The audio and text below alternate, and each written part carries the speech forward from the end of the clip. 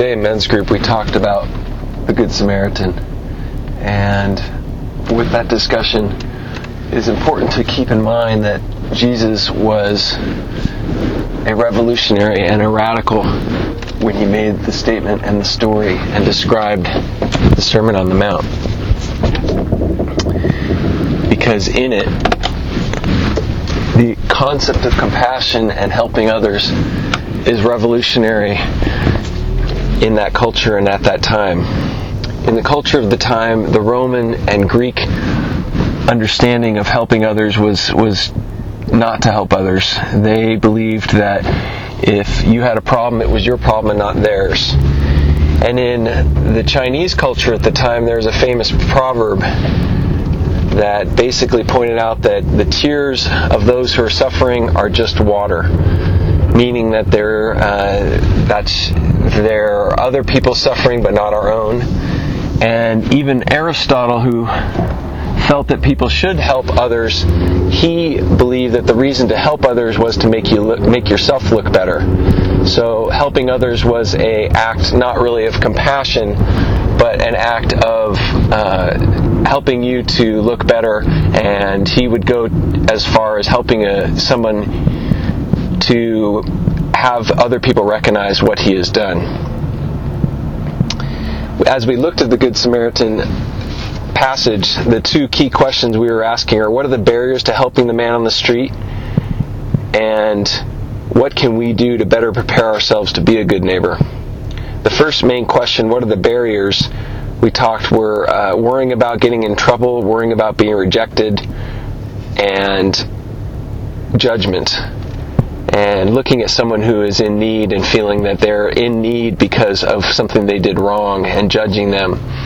And as one of my friends said, he feels like when he sees someone in need, he starts to play a tape in his mind of what the person's going through or what their story is. And he needs to shut off that tape and not listen to that tape and just act and help. And not ask why they're in that position or what happened to them, but just act and help and reach out and help others.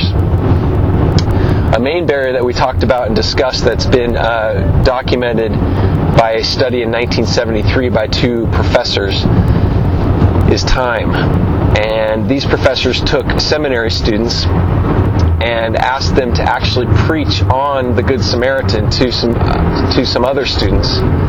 And they would tell them that they had two groups. One group, they said, you've got plenty of time, take your time and walk over to the auditorium where you're going to teach on the Good Samaritan. And the other group, they said, you're late. You don't have any time at all. You're actually late. You got to get going over there. And they found that over 60% of the seminary students that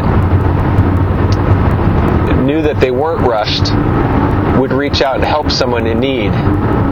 Whereas 10% or less of the people that were in the hurried group that had to rush over would stop and help someone in need. So they actually hired someone and staged this person to be sick and coughing and looking like he's about to pass out. And they staged a person who looked like they were in need on the walkway or on the route to going to this place where these seminary students were supposed to teach. And it was interesting, they did a gradation of how the people responded. A 1 being that they didn't help out at all and they just walked right by. And in fact, some of the students walked over the person. The person was actually collapsed on the ground and they would just step over the person to go to their class. And the other gradation was a 3, which was did stop and offer help and asked if the victim needed help. But then a 5 was refused to leave the victim or insist on taking him somewhere. And that, which degree are we? What number do we get? I hope that we're all in that 10%, that even if we're hurried and rushed, that we would stop and help. But what does that look like? Are we just stopping and saying, hey, it looks like you need help, can I help you? Or Or is it to actually drop everything we're doing and refuse to do anything other than get this person help in whatever means that is necessary? So it's very interesting how there's a gradation. There's a gradation to the way we take care of people and how we reach out and help people. And the summary statement with this article was that maybe ethics become a luxury as the speed of our daily lives increase. And obviously we don't want to have that to be a luxury. And the good news with this study is overall 40% offered some help to the victim. But in the, like I said, 63% helped when there wasn't a hurried situation, and only 10% helped when there was a hurried situation. So the barriers are predominantly our crazy lifestyle, our rushed, our hurriedness, our judgment, our playing a tape in our mind of what this person should or shouldn't have done to get in their situation. And then the things that we can do to help us so that we can be better neighbors is to prepare our hearts. And preparing our hearts is to spend time in God's Word every day. Spend time in relationship every day. Spend time talking to people and spending less time worrying about and rushing to task, and spending more time with people and with our relationships that matter. And also time in God's Word, and time in prayer, and time in relationship with God. And another comment was making pre-packaged care bags or gifts. In your car, place a bottled water and a power bar and maybe some quarters and a packet so that you can reach out to someone in need if you see them in need. If you're in an area where there's people that are oftentimes homeless or suffering, that you can have that opportunity so that you are prepared ahead of time to look for the opportunities to reach out and to help.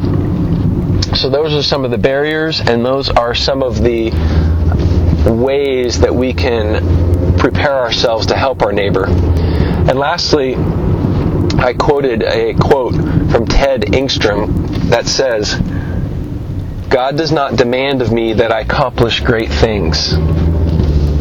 He does demand of me that I strive for excellence in my relationships." So with the Good Samaritan in mind, I hope that we can strive to work on striving less to try to succeed in the world's eyes and trying to hurry from task to task, and strive more to do what God asks us to do, which is be in relationship with others, with our family, with our friends, with our loved ones, and with the neighbor who is suffering, and reach out to that neighbor and reach out to them. And it does not have to be filled with platitudes and with comments to try to make ourselves feel better or make them feel better, but just to reach out and be there, to be a presence, to pursue them with a smile and with a pat on the shoulder and with I'm here and I'm available to help you in any way, whether it's just to talk or listen or reach out and help in other ways.